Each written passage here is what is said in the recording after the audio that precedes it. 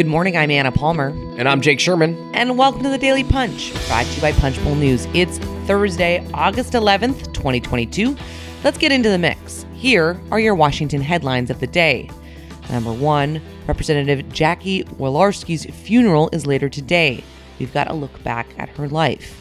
Number 2, gas prices are falling, but there's still a big problem for Democrats on food and housing prices. And number 3, our latest look around the horn at political ads. All right, Jake, let's get to it this morning. There's going to be a large contingent of members and others coming from Washington to Indiana for Representative Jackie Walorski's funeral later today. That's right. This funeral is in Granger, Indiana, which is obviously in Walorski's congressional district. And House Minority Leader Kevin McCarthy is speaking at the funeral today. And interestingly enough, there's the House Sergeant at Arms, so meaning the House of Representatives, is flying a plane which is expected to be full of members of Congress to take people to the service, and I believe bring them back this evening to the Capitol. The interesting thing, Anna, and I think we've talked a little bit about this before, is that, the very tragic way Walorski died, and along with her two staffers, Emma Thompson and Zachary Potts. I mean, this is not unfamiliar to many people who work on Capitol Hill, right? I mean, driving from event to event in August recess is kind of, it's just kind of standard operating procedure for a lot of members of the House, members of the Senate who, spend the August recess in the district. I mean, Emma was was a Washington person, from Pennsylvania, not from Indiana, so had flown out there obviously to be with Walorski, her boss, during the August recess. And so it's just a familiar kind of march for members of Congress and their aides, right?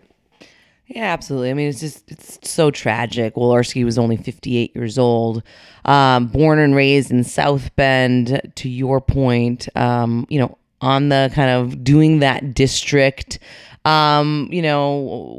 work, which is what members of Congress do when the House is out of session, and it's that kind of August time to meet with constituents to try to make sure that they are out on the ground. And I think when you hear this, you and I have covered a lot of these kinds of August recesses and going to events with members. Certainly, a lot of staff, that is what they do. They kind of turn their attention, particularly ahead of an election, to making sure that their boss and that they're kind of covering all of the ground that they have to. A lot of members go to every single, county, right? They promise to do that to make sure that they are, keeping in touch with their constituents. Key work that comes as being a member of Congress. I want to just talk a little bit about Walorski's, kind of just her background and her bio.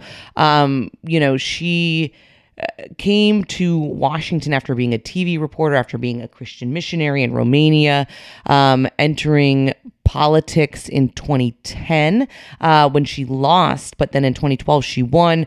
She was a member of the powerful Ways and Means Committee, and as we've talked a lot on here, was a really well-liked member, a trusted advisor to House Minority Leader Kevin McCarthy, who tapped her as ranking member on the Ethics Committee at the beginning of this Congress. And her funeral comes after the funeral of Emma Thompson's, which was held in Wednesday in Johnstown, Pennsylvania. She was only a 28-year-old graduate of George Washington University. The other aide, Zach Potts, who also died in the car crash, his funeral will be taking place Saturday in Three Oaks, Michigan. Potts was only 27. First joining Walorski's staff as field representative in late 2018, later becoming the district director as well as St. Joseph County GOP chair. So just a tragic accident all around that, these funerals are happening over the August recess. Yeah, absolutely horrible. It defies words. All right, let's move on to the number two story of the morning. A look at the economy. So gas obviously was a bright spot yesterday for the Biden administration, where numbers are dipping below the $4 gallon as a lot of Americans are heading out for the last bit of summer vacation or returning as kids come back to school. But there still wasn't all sunshine for the Biden administration yesterday. Housing and food spikes really hit hard compared to even just a few months ago. Yeah, the interesting dynamic here. Yes, so gas prices dip below $4 a gallon, which is something that the administration is going to spend a lot of time talking about today. President Joe Biden's on vacation in Kiawah Island, South Carolina, a great place, by the way, with some great golf. Maybe the Punch Bowl News team will take a vacation there, and I like a little side trip. We start just doing vacation tips. I don't see that happening anytime soon. So the administration is going to spend a lot of time talking about this, and the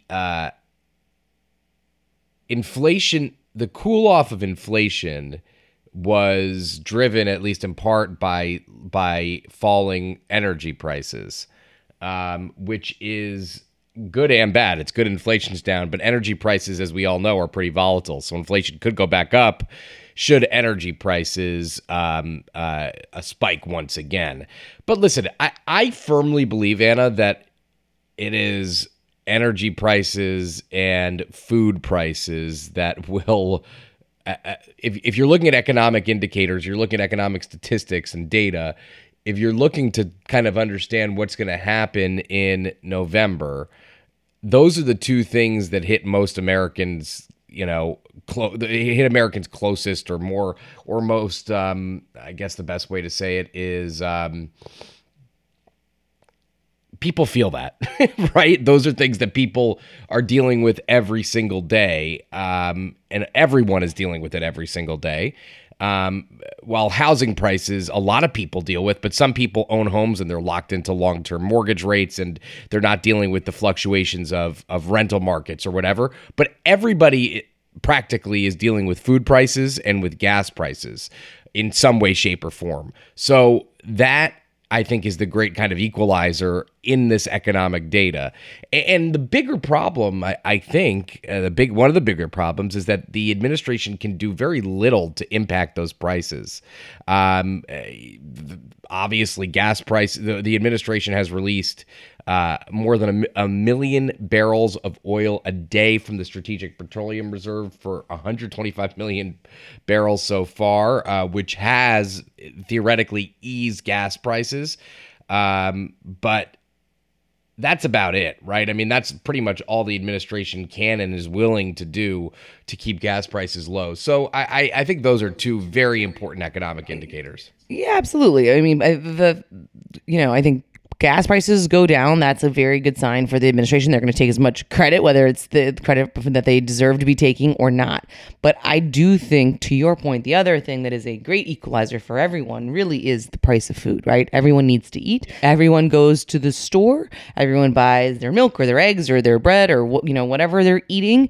And if you look at the fact that the grocery prices are up more than 13% on a year-to-year basis, that's a tough thing to swallow, right? The cost of eggs has soared 38%, according to the most recent data. Prices of other goods have jumped. Flour's up 22.7%, chicken 17.6%, milk 15.6%. I mean, that's not a de minimis amount, right? I mean, that is something when your paycheck is the same, as it was 6 months ago or a year ago, and you're looking, it's just not going as far. And so that, I think, is going to be the hard thing for Democrats in particular, right? Even more so, to your point, than the housing notes, but is that, just in terms of, do you feel like your life is better today or, after Joe Biden has 2 years in office? That's going to be a big question. How Democrats are able to answer that is going to be one that I assume they're going to face a lot on the campaign trail.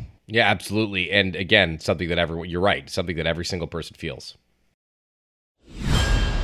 All right, let's move on to the number 3 story of the morning. A quick look around on the campaign trail.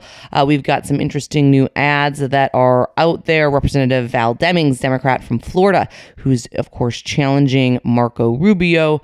The senator from Florida in that Senate race has talked a ton, Jake, about how she was in law enforcement, kind of burnishing her credentials there.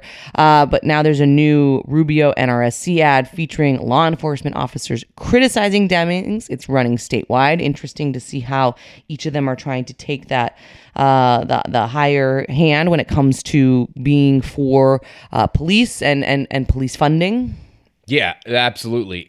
This is Demings' calling card, that she is a former law enforcement agent, and this is Marco Rubio trying to at least neutralize that. I mean, I think that most Democrats that we've spoken to believe that this is a tough one for Democrats to win. I mean, Florida is not as much a purple state as it once was. It's much more of a red state, and I think that's going to be it's just going to be a tough one. Although Demings is raising a lot of money. I mean, the money in this race is going to be crazy. Plus, you expect some outside money here.